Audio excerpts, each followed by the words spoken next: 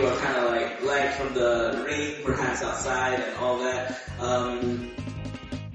We'll get there today, don't worry, we're all still waking up, it's a Sunday. So for Niels, why don't you introduce what you do as a musician? So obviously I write my own music, I play my own music, but I'm also doing a lot of mixing. I'm trying to get into production, and I'm also working on an upcoming project. I'm not sure if I'm supposed to talk about it just yet. It's got to do with video games. And it doesn't have anything to do with Hasbro, does it?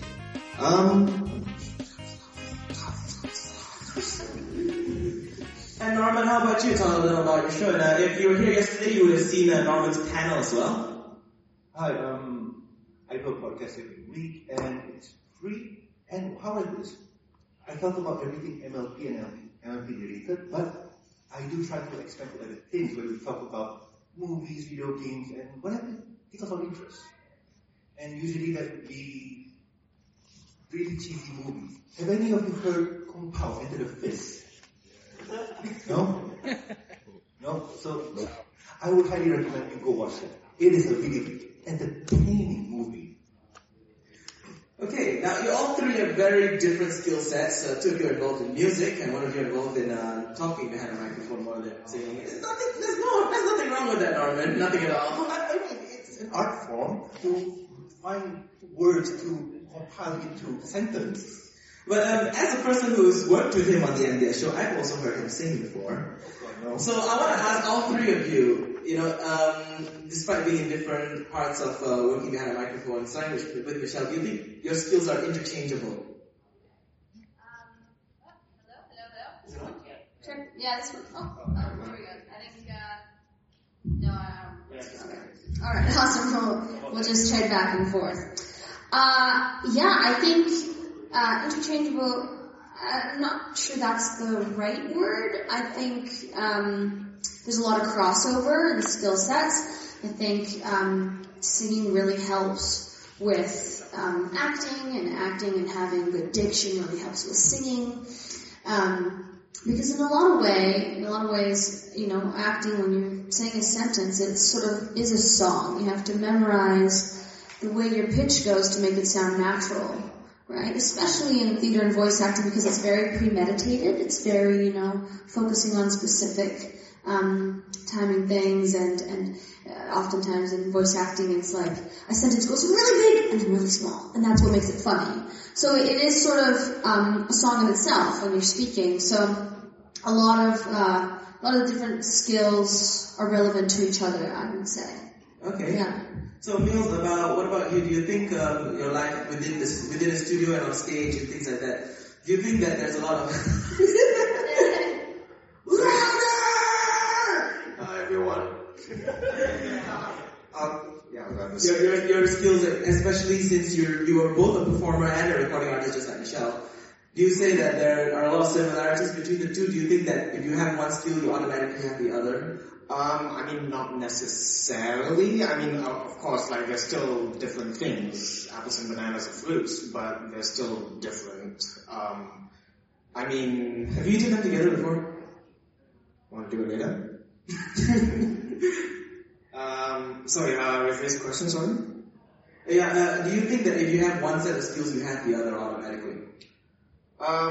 Okay, when you say that, I'm automatically thinking about like playing musical instruments, because I started playing the piano when I was 7, and I only got to the guitar when I was 15, 14 or something like that.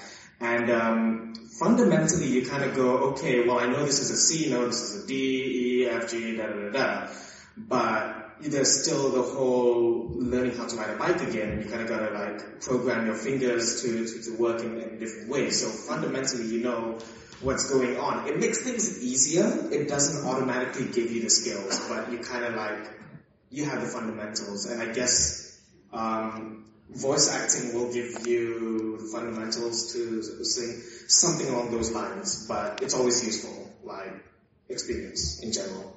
So in that context, Norman, do you think that your skills in the podcasting, it doesn't matter, you've been on this for 6 years? 5 years? 2012 you started. I started in 2012 of February. Yeah, 5 years of podcasting. Do you think now that you've done this, I don't know, do you do any other media work? Do you do MCing or anything like that?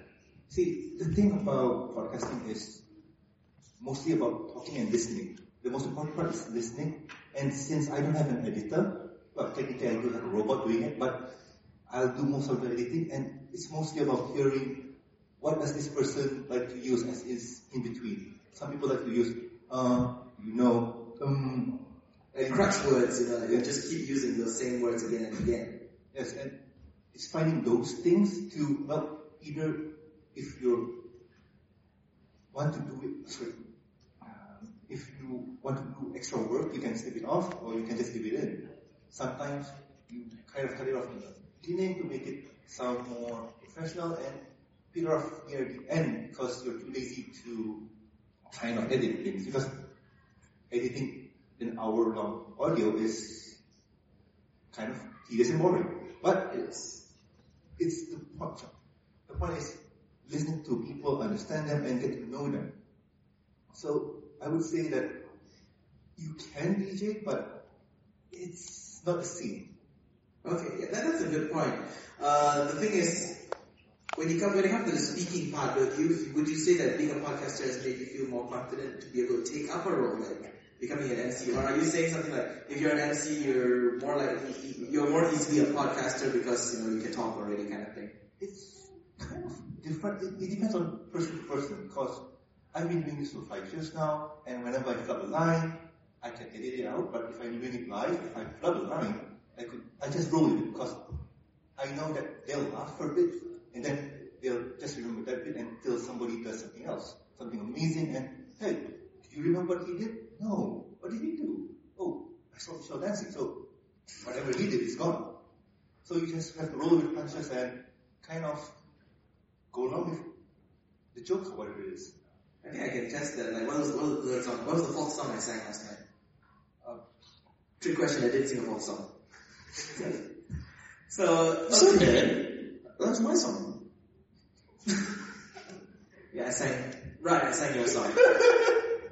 Ladies and gentlemen, Niels, what's up? The theory works, because I forgot. And, okay, there's an answer.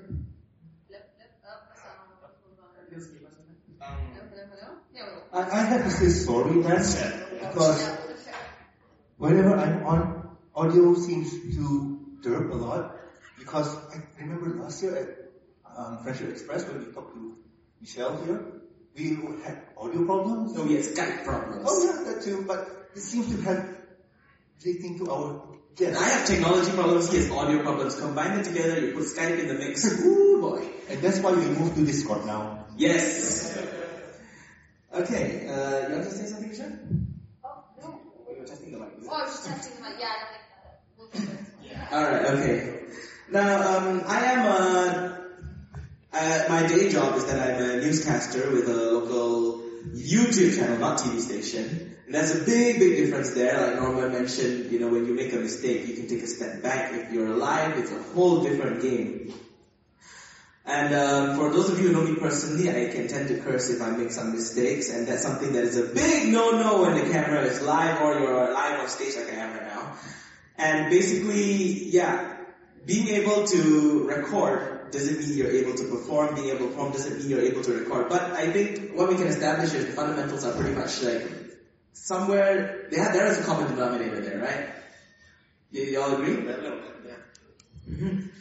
So, when you all entered into your respective fields and for some of you careers, did you jump in there knowing what you wanted to specialize in, or did you take a sampler, look around, and like, okay, let me try voiceover, no, that didn't work for me. Let me try singing, maybe not. Let me try this, that, and did you have to sample everything and take a pick, or did you choose something and say, I'm going straight to this path and I want to really focus on it?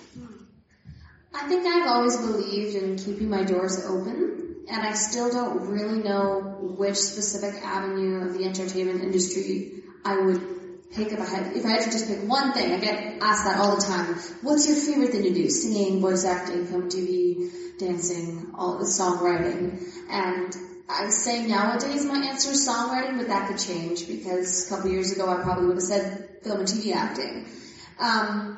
So when I was younger, I think I've just always known that I wanted to be an entertainer, no matter what platform that means. I love being live, I love being on stage, I love interacting with an audience. And that was very clear to me and my parents, like, from the age of 2. Because my parents were doing a big Christmas show at the Queen Elizabeth Theatre in Vancouver, you know, bunch of people in this theater, and I was 2 years old, and at the end of the concert I ran up on stage and I was like, I want to be on stage with Mom and Dad. So right then and there, like, oh yeah, this girl wants to be on stage. So I don't think I still really know what specific avenue I would choose if I had to just pick one. But I don't believe you really have to. I don't think anyone should just have, like, that's one of the things I actually kind of struggle with the idea of cutie marks, because in a way I feel like it kind of limits people depending on how much they rely on those symbols. Like a destiny kind of thing. Yeah, I mean, I think it's really cool that, you know, that shows that everybody has their, like, unique special talent, but I think it's important, especially for kids when they're watching this show, to not get the idea that they only have to do that one thing. Mm-hmm. And that's what the Cutie Mark Crusaders, I think, also help people with. Yeah, and I think the Cutie Mark Crusaders, all of them have a form of like a hybrid cutie mark effect almost. Yeah, exactly. They represent that ability to branch out from just the one thing that you're meant to do. Mm-hmm. Yeah. And I have to say that I'm not really asking y'all to choose one, but like the choices you have made. Like, I mean, you can do theater, you can sing, you can dance, you can song, but let's just say somebody asked you, hey, do you want to try and take up, for the sake of argument, newscasting? Would you be open to it, or would you say that, you know, that's not my thing, I will try something else? Yeah, I would be open to it, especially since all the live performances I've done over the years has given me the skill set to be very comfortable talking to an audience and having no room for mistakes, really. And if there are mistakes, you have to improvise and fix things and go back on something you didn't really want to say and that kind of stuff. I'm used to that pressure, and it doesn't bother me. I don't get nervous to be talking in front of people. So I think that's another example of having the skill set from, you know, all these live performances could transfer into another form of the entertainment industry quite easily, I think. Okay. Yeah.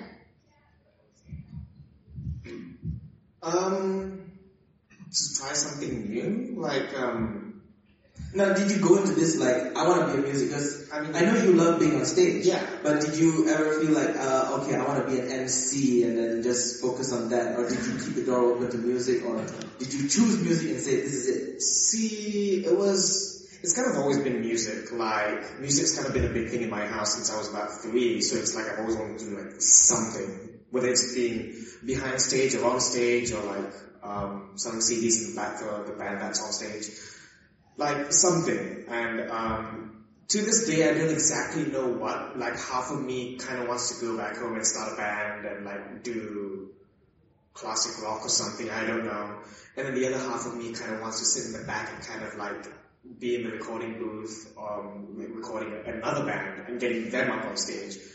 I am really all about, like, I think I kind of agree with you on the basis that I just like to entertain, whether it's myself or if it's getting someone else up there. And I can't give a definite answer, really, but to play it safe, music's kind of just always been it. I'm not really quite sure what else to add to that, really. I think what we gather from this, from both you and Michelle, is that both of you have this underlying common desire to entertain, correct? Yeah. And Norman, is that prevalent in you? Do you do this to entertain? Is that your purpose? Well, I think we all go into this just to make a smile, just to get a smile out of someone, just to hear them laugh, just to hear them have a good day or something like that. And in my case of branching out, I've done that. You all know that I've done news shows, talk about only news, and we review episodes on the same day, but that doesn't seem kind of worthwhile. So I branched it out to another segment. So I have 2 things now. So after doing that for a while, talking about episode reviews, comic reviews, and also movie reviews for the Pony show. I thought it's not out yet.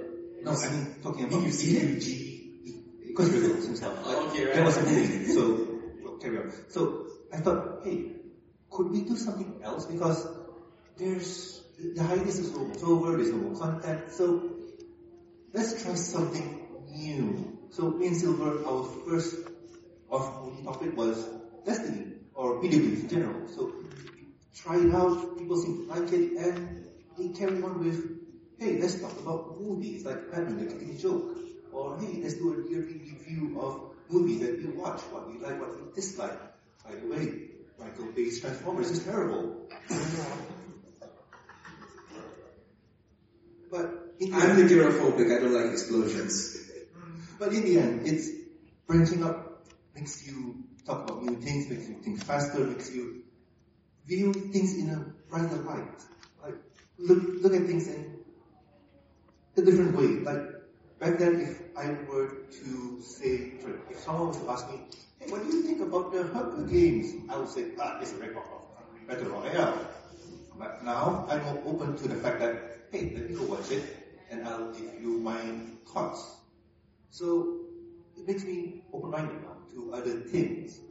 But again, we're talking. Would you agree that the underlying thing, the purpose, the purpose that drives you to turn that mic on every Saturday and Sunday is that you want to entertain your audience? That is true. All right. I think that's something that is really important in the entertainment industry now. I think we've established that. I would love to say the same thing, but I'm a newscaster. And there's no news like bad news. I tried to make it entertaining, like I watched John Oliver and I watched Stephen Colbert. My current favorite is Full Frontal with Samantha Lee. And, you know that show? Great.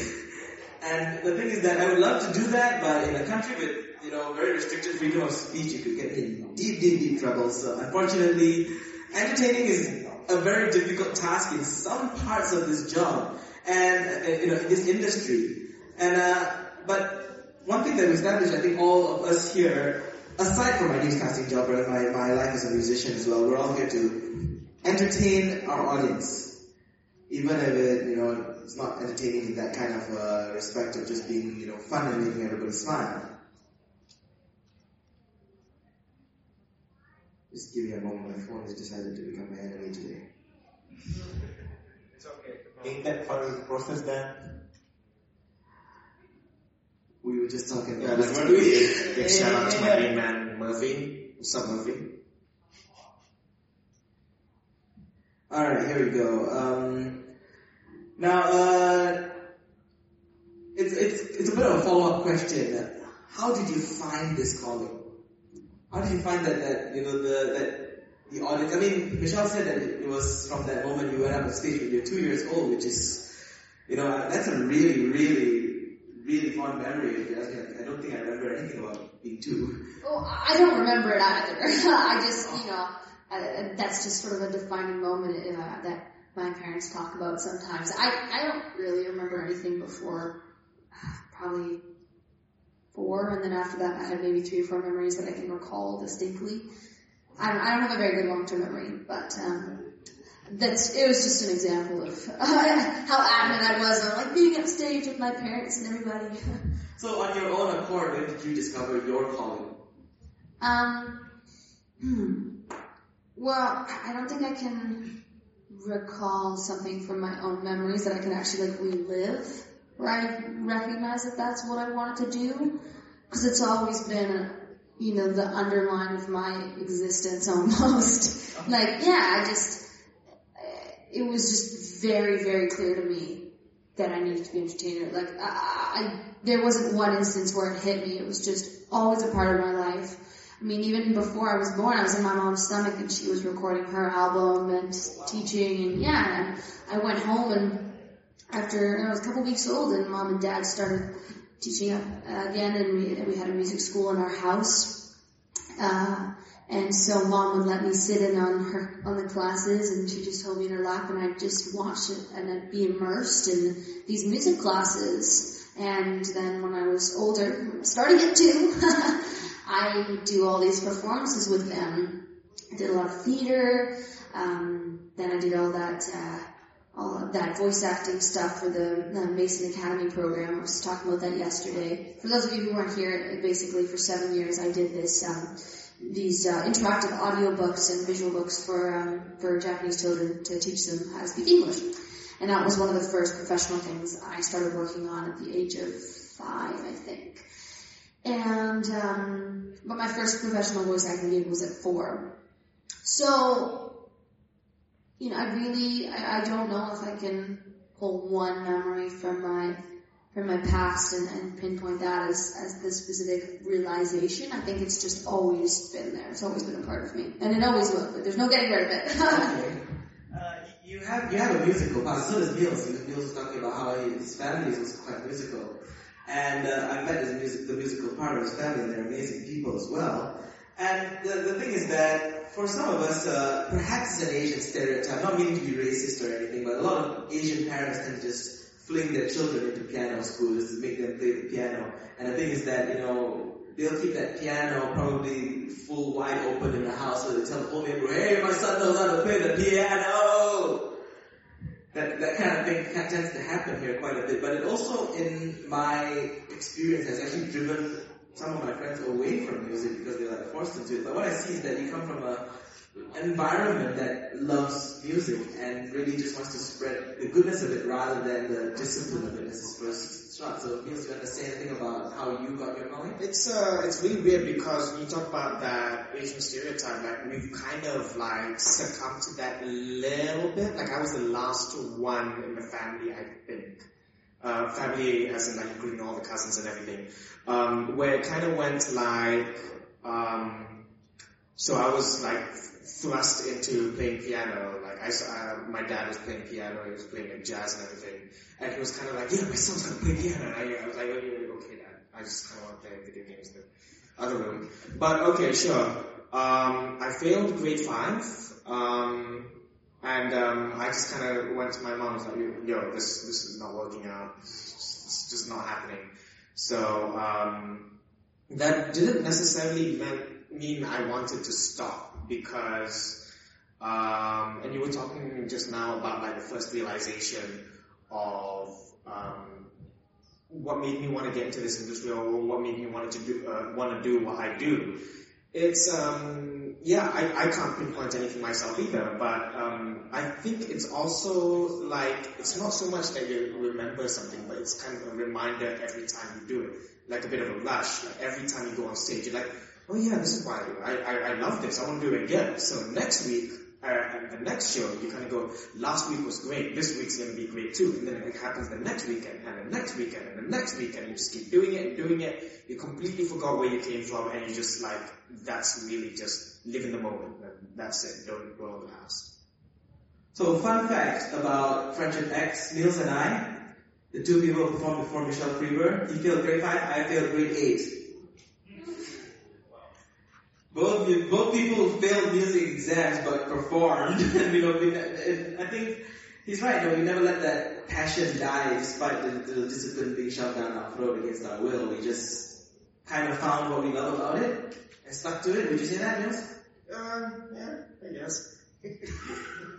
Now, how about you, Norman? Did your whole family have an iPod and everybody was downloading podcast episodes every week?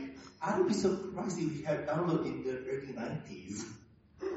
Well, that's when the early iPod came out, wasn't it? The word podcast, it used to be called webcasting for a lot of places, but the popularity of the Apple iPod created the term podcasting because it allowed people to download the episodes every week into their iPod to listen.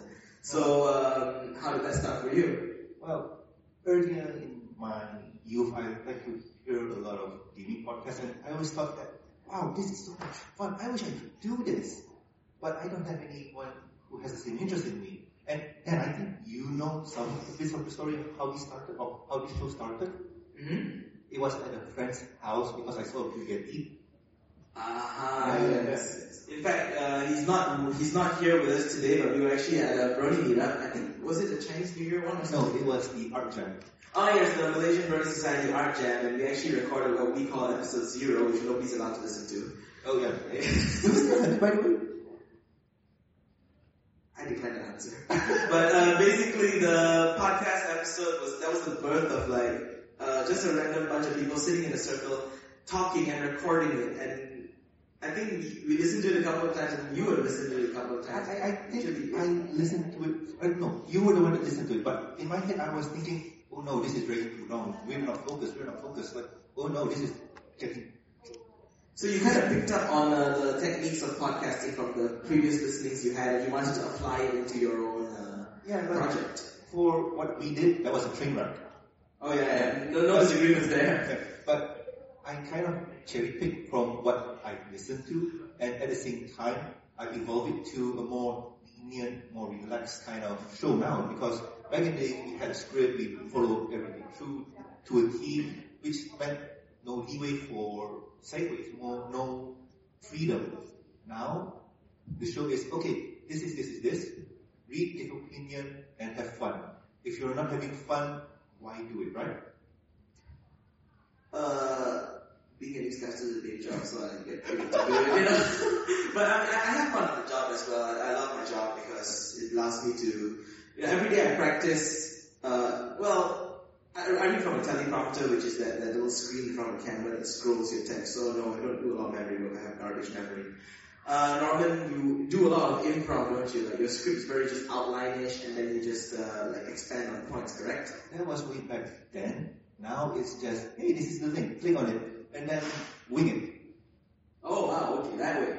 Yeah, but sometimes it makes you think fast, like, oh, this is this. Can I segue into the next one? If I can, I'll make that segue and highlight it, and then it will make it funny or not funny, and then we'll carry on. So that goes to the whole part of picking yourself up after you fail. So for Norman, I think we can establish that his starting point was this, where he is. You started as a person who does recordings, so you do a lot of post-production, correct? Oh yeah. So your life behind the microphone, technically speaking, is as a person who records, edits, and delivers. Yes. But for Michelle and me, as both of you, did you start as recording artists or as performers? I started off as a performer.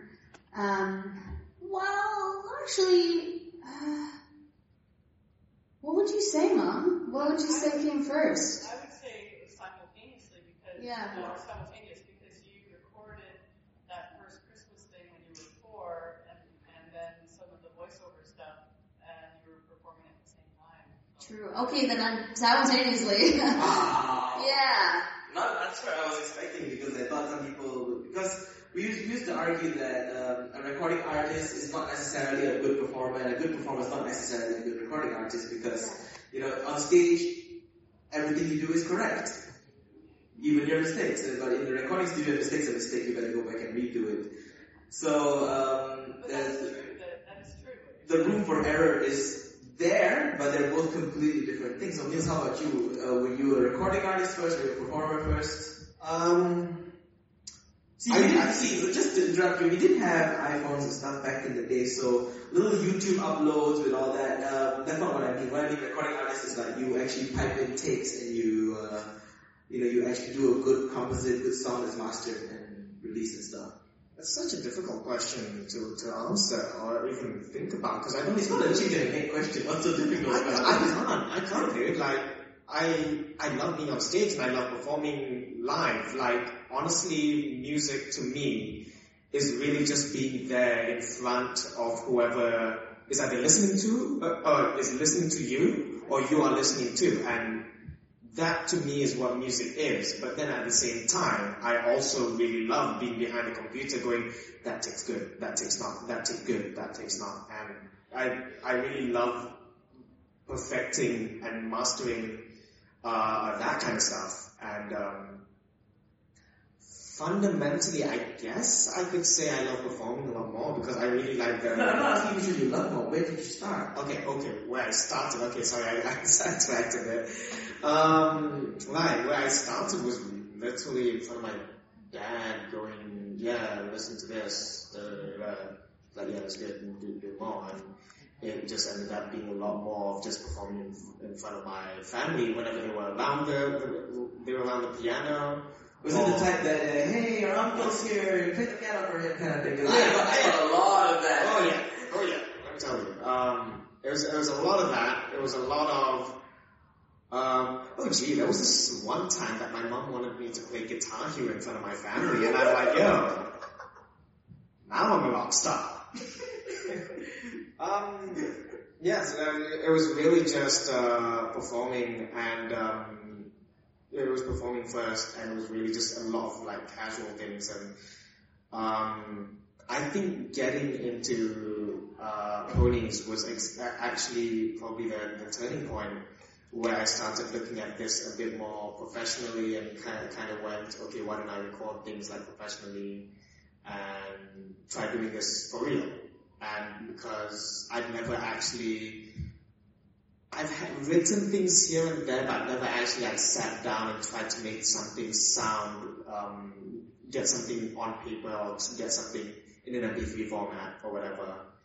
And seeing a lot of my friends around the world kind of doing that, like Microphone and Tombstone were doing that, and I'm like, yeah, I want to do that too. So I just kind of tag along for the ride, and here I am, starting to record, and it's all good. So Norman and Mills, both of you do the whole workflow on your own. Normally you record your episode, you edit your episode, you release. And Mills also record, edit, release. What about you, Michelle? Do you get involved in the edit, the mastering, and these things? Do you apply any discretion? Because you're familiar with what the loudness war is, correct?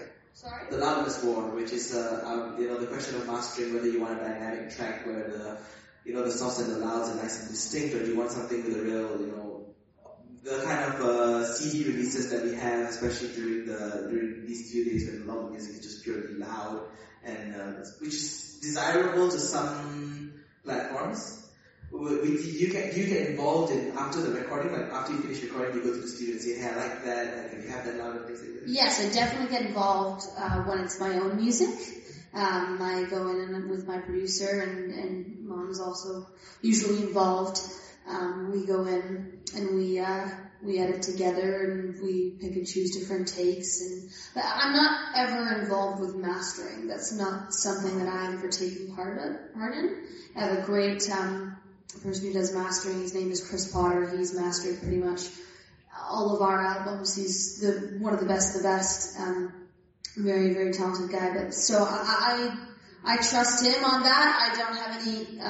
I'm gonna have feedback and stuff, but I don't usually go into the studio with him and master. But I am involved with the editing especially, and sometimes the mixing. But that's also usually done by one of my producers in his own studio separately.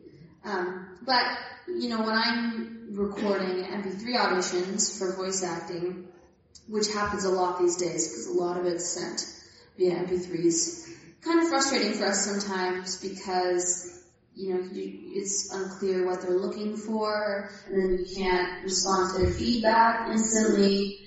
But most of the big projects are casting through MP3s now.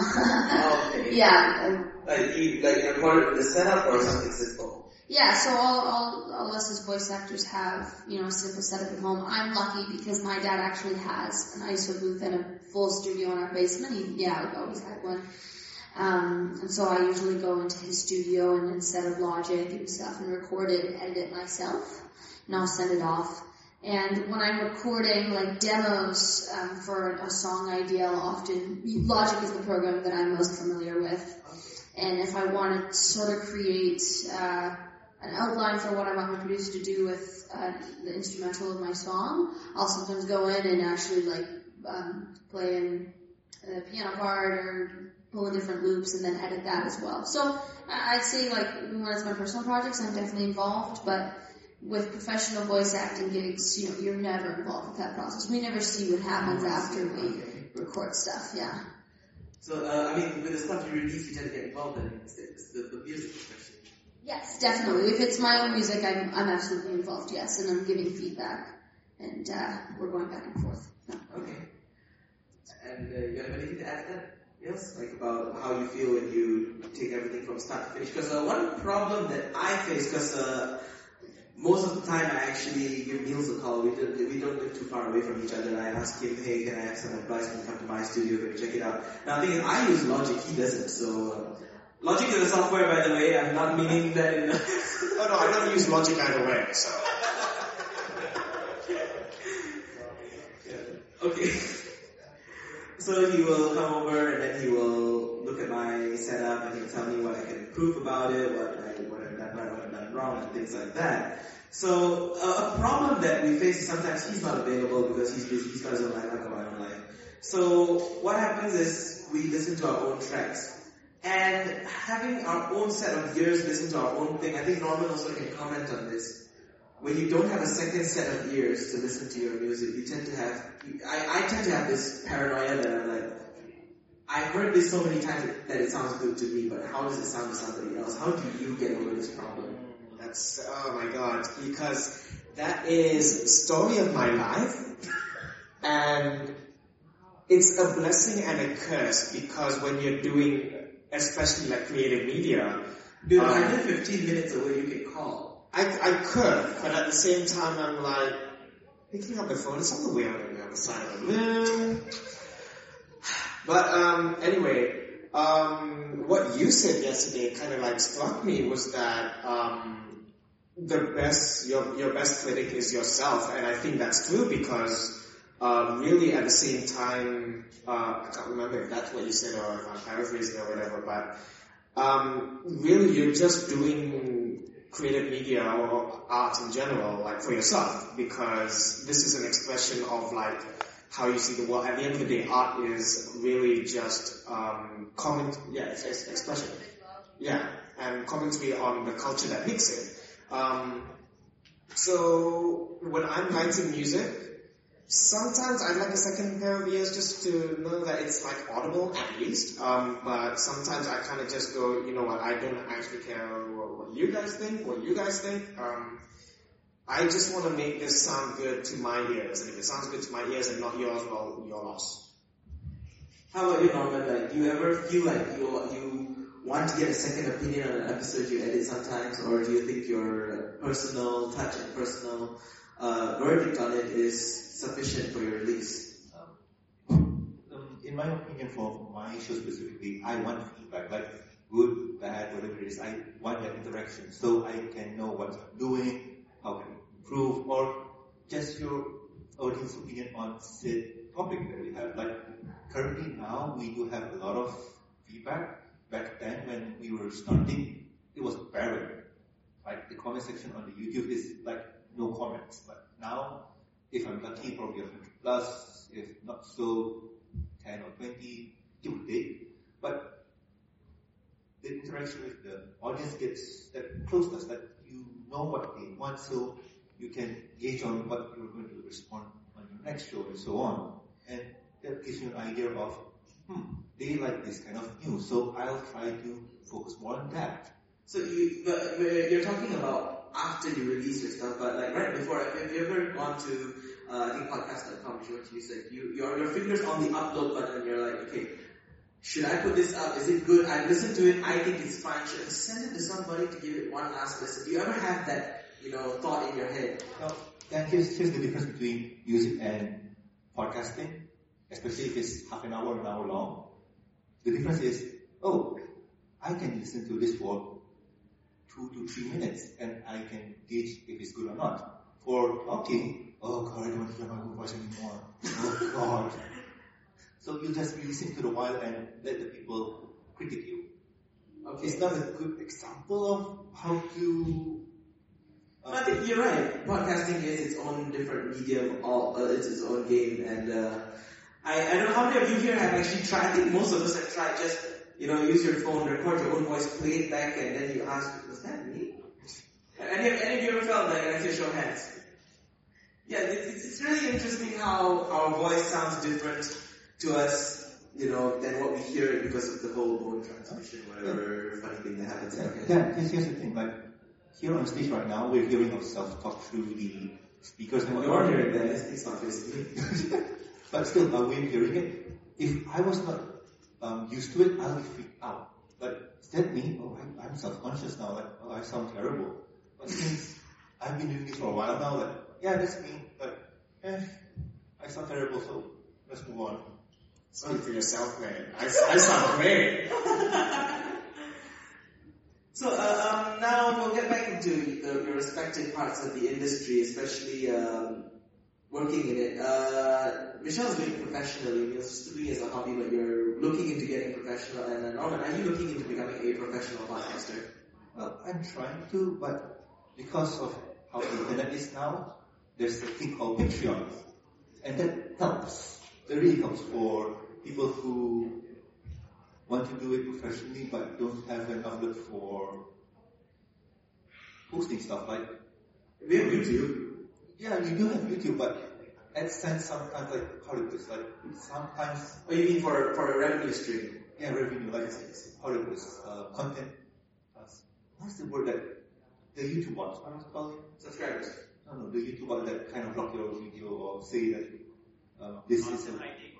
Was it? Content ID. Yes, thank you. So, the content ID robots, they sometimes, like, we want to use this because we want to highlight the point, but the robots kind of says, no, this is not you cannot get money from this. Okay, I see. So you're saying that you would, if you had a better platform, that you could publish your stuff on there. And Patreon seems to be the way to go because you're getting money from your listeners, they're supporting you, and they pay what they want. And with a good example with the robot is we had Tombstone on once, and we used his song because he was on. It's logically true, right? Yeah.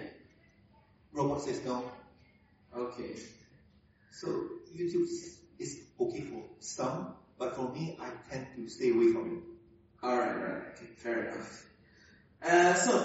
In your respective lines of, it's hard to use one word to sweep across here, but your life in the entertainment industry, I'd like to see, what is your least favorite part of this industry? I mean, I won't say the part that you hate, but perhaps something that, because every time we go to something like becoming a musician, becoming a performer, becoming anything, it's always a package deal, and there's always something about it that we don't like. So for the people here who look at perhaps a musician and a life of voice acting or something and see, wow, it's so beautiful, so glamorous, everything is so perfect, there's nothing wrong with the job.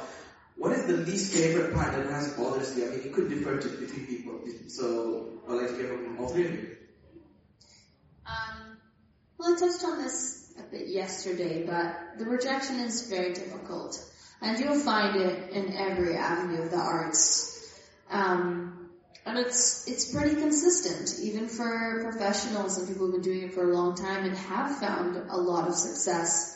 Nobody's going to be perfect for every role they audition for. That's unheard of. That's nobody's story. I mean, sometimes it comes across as that to some people. Yes, exactly. And then people assume, the entertainment industry is, you're saying like this glamorous, beautiful world and everything's great and you book everything, but that's never the case. I've been, I'd like to say that the start of my professional career was the age of 4. And then, sort of the age of 4 and then really the age of 6. So I'm doing this for 12, 14 years professionally, just as an entertainer and a performer. And I've faced years and years of rejection on top of, some amazing opportunities and success. But, luck too. Luck is involved. And, you gotta be in the right place at the right time, and location matters and stuff. But you have to have a thick skin, and you have to not take things personally. Because if you don't book something, that it almost never means that you don't have the skill set that they're looking for. It just, they have very, very specific things in mind, and especially for film and TV, it can really hurt, fragile hearts who, don't comprehend that their casting is very subjective. Oh, yes. They won't, cast you for a role, even if you're perfect for it. If you're 5'4", they wanted somebody 5'5". You're out, right? It can get that specific, especially with film and TV. And I think that's one of the reasons why a lot of people latch on to voice acting, because it doesn't matter how you look. It doesn't matter how you dress to a session. It's this very concentrated talent and skill right here. The skill set is all in your voice and in your diaphragm. So definitely, probably most entertainers' answer is the rejection, and also sometimes the experience of not really being able to appear as yourself and sort of having to put on a face that's not necessarily you. And I've worked with a lot of, the Disney Channel kids over the years. Talking about like method acting? No, not method acting, but the entertainment industry it can be very shallow, and people care about your appearance, and they give you, they label you, and they expect they expect you to talk a certain way, to walk a certain way. And I can't say I've experienced too much of that, thankfully, because one of my biggest successes has been in the voice acting industry, which again doesn't matter how you look. So I've been lucky in that way. But I've worked with a lot of the Disney Channel kids who grew up with their face everywhere, and they don't know who they are. And I've really noticed a trend with a lot of people, and they're lovely people and they're genuine, but they've been in the spotlight for so long. And as long as they can remember, they just don't have a sense of individuality. And I think that's also one of the downsides to the entertainment industry. It's unfortunate, but I haven't suffered too much of that, especially now. Like I don't have suffered from that very much. But yeah, it's just another downside. I think that's the part that we see, like the Michelle Creber being Apple Bloom, getting that role is like that's the tip of the iceberg, really. The ones that you booked, correct? And many other things that you tried to submit for just fell through the cracks in a way, right? Yeah. Perhaps they liked it, but they said maybe that's not what you're looking for, kind of thing. Yeah, exactly. And I said this yesterday, but we only book, as actors and voice actors, we only book about 5% of all the auditions we do in a year. Yeah, I mean, maybe if somebody's really lucky and they're on a streak, and they get in with a certain director who's doing a bunch of different projects and they just want to keep casting them. Maybe they would go up to 10, 15, 20%, but no more than that. There's always so many auditions and it's just constant rejection. Okay. Yeah. But I'm just curious to ask, I don't know how much you may know about this, but as someone who followed animation prior to being a My Little Pony fan, I used to watch Care Bears. And yes. Oh, which one? I don't remember. But I was a Care Bear, like, many years ago, I think when I was about 10. Oh, wow. Probably, I think, Heart something. Oh, wow. Yeah, probably on my IMDb. I need to look this up now. Yeah. So, the thing is that, why I mentioned Care Bears is because most of the VAs that I know that were the main characters, the main character of the Care Bears the previous generation was Tabitha St. Germain, who's voicing Rarity, and I met schools too of other characters. There was Andrew Lippman as well, who now voices Pinkie Pie. So, from what I saw, this is just a question, I'm not so sure if you know the answer, is that it just seems that there's a very small pool of people. Is that wrong? Yeah, it's actually a really good question. The voice acting community in Vancouver is very small. Oh, really? The film TV community is bigger. It's about, I'd say, they estimate about 10,000 working actors. But voice acting, there's a core 200 of us. And then there's 30 adults who are just constantly working. A lot of them are on My Little Pony. Then, as you mentioned, Andrew Lemon and Tabitha St. Germain.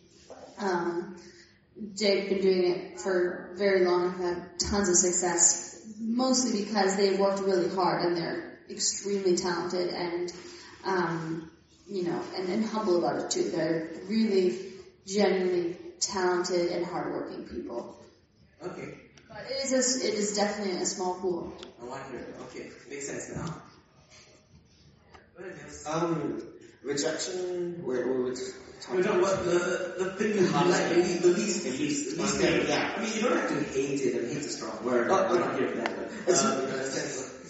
But okay. Well, I mean, this actually might border into hate, maybe, because it's definitely strong feelings, very passionate feelings. Rejection is, kinda, but not really.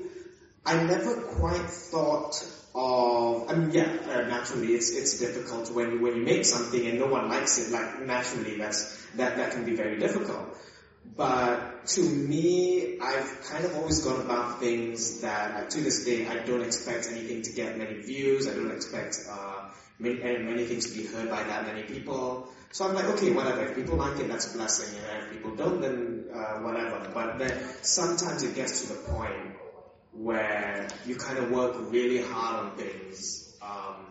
You'll spend maybe about 5 years on an album. Yeah, my latest album, go check that. Hottest Mixtape, boys. And it wouldn't sell or do nearly as well as you originally thought it was going to be, considering how much work you put into it. And it's not so much that people didn't like it. People loved it. Like people who heard it, they came up to me and told me how much they liked it, and like God knows, I'm really grateful for that. But the fact that a lot of work went into something that didn't reach out as far as I wanted it to, sometimes that can get to you, and sometimes you can kind of question yourself, go like, what's the point of any of this when I'm the only one I'm entertaining? Like, again, we're all here to entertain, and like the first priority is I want to entertain you guys. But if it's not getting across, then like, what's the point? So sometimes you gotta have thick skin and go, if this is not working, you gotta try harder next time. You just gotta keep going and keep going. And one day I'll reach out to more people, and that's endgame, I guess. I guess there really isn't ever endgame for this kind of stuff. So are you saying we should never give up?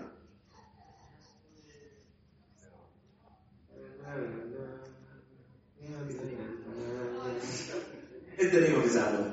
Go check it out. So Norman, what about you? What do you like the least about being a podcaster? Well, rejection is... Aside from Audacity crashing. Lucky enough for me, Audacity doesn't crash on me. Luckily for me. So don't let me into your house anymore. But on a serious note, rejection is one of the things, because the way we did the show back when is I'll try and get a person on to interview, to talk to. And sometimes it's great, like, oh, I'll get Mills on, and he says, yeah, I'll be on. And I'll get Michelle here on, and she says, yeah, could we do this thing? And yeah, we'll do it.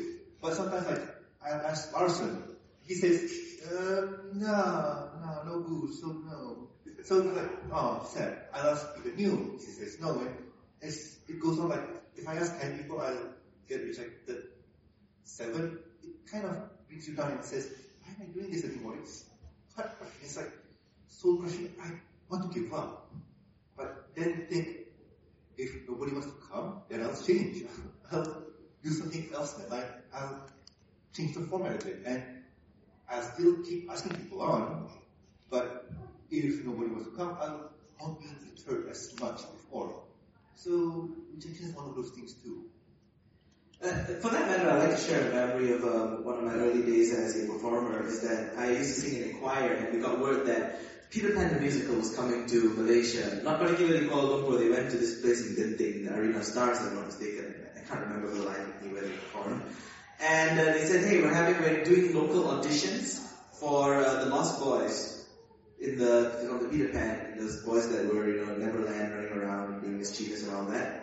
And one thing that got me confused for so many years is that the whole bunch of us that came from the same choir, I think there were about 6 of us, 5 of us passed every stage of the audition to the final stage. And then they just lined us up on the stage. They pulled out 10 people and told the rest to go home. And we didn't know what the heck we did wrong. Like, we passed every stage. Everyone else that didn't make it to that stage was sent out of the hall. And there were just like 20 of us on the stage. They pulled 10 out and the rest of us get lost. I was probably about 8 at that time.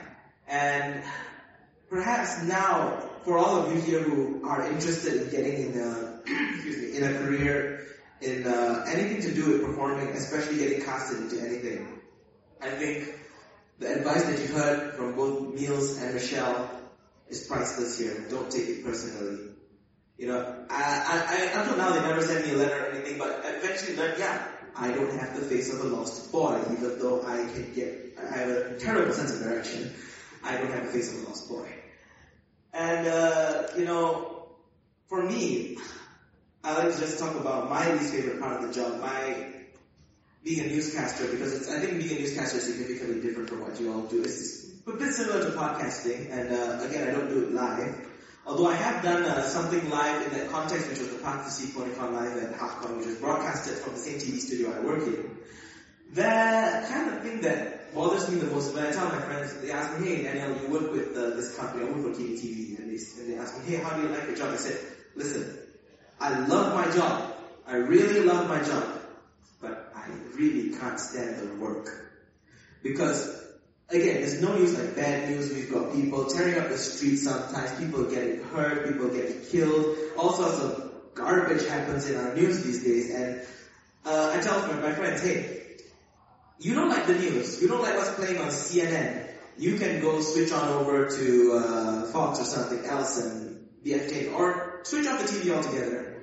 I can't do that.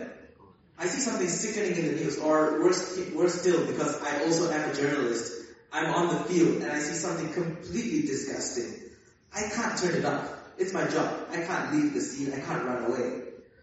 And the thing about it is that despite all that, I can come back to the newsroom. I can tell the camera that, and I know that my purpose here maybe is not to entertain in terms of make you smile and probably make you want to throw your remote at your TV, but it's like I brought this to you, and that keeps me going. I will keep you entertained. That's why I used to say, have a great weekend at the end of my Friday newscast and things like that. Because I tell my audience, I'll see you again, because I want to. Even though I'm staring at a camera lens and not an actual person, I say, I'll see you again, because, the bad part of the job is that I have to do what I have to do. I have to say what I have to say. But then again, there's a purpose to it, and I believe in that purpose. When it comes to music, the least favorite part of the job is that, well, I mean, it's not a job, I'm not a full-time musician. The least favorite part of it, for me, is something that I think Jack answered very well on the PMB panel yesterday. Writer's block. When you write a song and you just get stuck at that roadblock, can't move, and you just can't finish a song, can't finish writing a song, because where are you going to draw your inspiration from? There's nothing to draw it from. But sometimes, and something I have to give this entire fandom an amazing amount of credit and love for, and the show that we all love, is that prior to becoming a brownie, my music was completely stagnant. I wrote like 10, 15 songs. I had a digital audio workstation, which is audio software for composing. I just didn't feel bothered or, in a way motivated to do anything. But having a fandom like this to be able to perform at Friendship X for all of you kind of gave me a push to, get down, sit down in front of the computer, and it's late, it's 3 in the morning, my alarm clock says it's 3 hours till you're supposed to wake up, and I couldn't care less. I'm just on the computer, and I wouldn't stop, and my parents are telling me one day I'm going to get a complaint from the neighbor because I just use the speaker so loud at night. But nothing like that bothers me anymore, in that sense. And can you say the same? I know you can't speak for your neighbors, but would you say that a lot of the perks, everything that you do in this industry, in this line of work, and the results you get from it just outweighs all of these, dislikes and all the, the down parts of it? Go ahead, Sean. Yeah, absolutely. And when I'm talking about the rejection, I'm really specifically talking about casting. That's the part that I kind of struggle with, just because it's not if someone has a negative opinion of me, that doesn't bother me. If I see a hate comment on YouTube, I'm not bothered by that. I'm not bothered by strangers' opinions of me if they're negative. I only really care about, the opinions of people I respect and care about. And if people are just going to be negative and don't know me, then that doesn't bother me. I'm like, okay, well if that's your own insecurity, that's just you being negative. I don't need to be a part of that. That doesn't affect me. And even now, the frustration of if you can't book something for a couple months, that's something that as I've grown older, I've begun to accept, and I work on stuff that I have control over. So I work on my music, and I start projects with my colleagues and that kind of stuff can keep you busy with that. You keep yourself busy with other stuff. But absolutely, the negative outweighs, the positive outweighs the negative, definitely for me. And I'm gonna keep being an entertainer. I know I will be for the rest of my life. No matter what that means. Who knows? Okay, so you're open to perhaps change the path, perhaps maybe in the future it comes your way. Who knows? Yeah. But then again, for being a newscaster, it's very difficult to tell whether people like or don't like your stuff, because when I report about something really disgusting that happens, we get like 30 dislikes on the video. Like, do you dislike me, or do you dislike the news I'm talking about? It's very hard to tell. Oh, sorry. Yeah. Yes, go ahead. Pros outweigh the cons. Yeah. Well, I mean, well, of course they do, but I'm trying to like, it can get incredibly overwhelming at times that, the number of cons that are like sometimes, like, most of the time, of course I'm going to say the pros outweigh the cons, but sometimes it's like, pros are 51% and the cons are 49%. But at the end of the day, like, you kind of just gotta look at the glass half full, you know what I'm saying? And go. That's what I want to ask. The pros and cons, the way you put that 49-51, is that how you perceive it, how you receive it?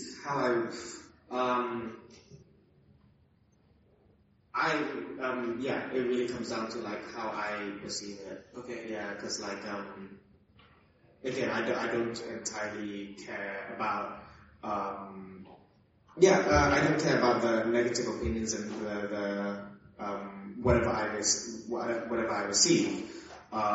people think about, what I do, and it all comes down to what am I getting out of this, personally. I'm really just, making music for myself and putting it up there as like an expression of what I'm doing. I'm like, it's gonna sound cool, but it's like I'm not doing it for you kind of thing. It's really just I'm doing this for me. Do you want to check it out? Kind of, and that's where the reward comes from. And the numbers will fluctuate all over the place. Sometimes the pros will be at 80 or 90, and sometimes the pros will be at 51, but never under 50. But doesn't this contradict what you say about your purpose is to entertain? I mean, my purpose is to entertain, and like I personally feel that that audience is always going to be there. That's the audience that matters the most, and the ones that don't, I feel, are also going to always exist. And the numbers and the percentages, they'll go all over the place. So if it ends up being the 1% that ends up enjoying my music, then I'm going to focus on that 1%, I guess. But yeah, at the end of the day, I think it more also boils down to that I'm grateful for that 1% of existing in the first place. How further to elaborate on that? Really, you focus on the good, and you keep the good vibes coming from. Yeah, just keep the ones that send you the energy. Yeah, exactly. Right? Keep the good vibration going, and the negative energy is only going to hold you back even further, and that kind of just keeps you away from your own dream. So you start doing it for yourself, and that's the last thing that you want to do. Michelle, would you agree with that? Would you see it that way as well, or do you have a different perspective? I would agree. Okay. So, Norman, I think 5 years of podcasting. Congratulations, by the way. Thank you. Kind of speaks for itself. That I think really, I know you go through a lot of crap because, well, computers, audio, hardware, running all over the place, traveling here and there, even with the power socket is not the same as the one you use at home. Pros outweigh the cons? Well, yeah, totally. I mean, if you were to ask me 5 years ago, I'll be on stage with a talented artist, a good friend, and an awesome musician. And I'll say that, no, you're lying to me, you're crazy. Yeah, go away. You're crazy now. Be crazy? Tell me something I don't know. But now, here, right now, I'm in awe. So, the rejection I got, the flubs I hit, the broken MacBook Pro, it's totally worth it. Like, I'm here now, and doing this for 5 years, and still going strong. I mean, other people who are doing this have quit, have stopped, and I just keep on going, even though I don't have the numbers. So I just keep going, and you can tell I really enjoy this. So you're kind of fed by your own positivity, and your love for doing it as well. Yes, totally, and I know how to quit. So ladies and gentlemen, as we wrap up, I think one key thing we can take back from this panel today is that whatever you want to do, maybe even beyond the scope of being behind a microphone, is really, apologies in advance, Meals, never give up. We all agree with that, right? Yep. Yeah, with that, ladies and gentlemen, please give a warm round of applause.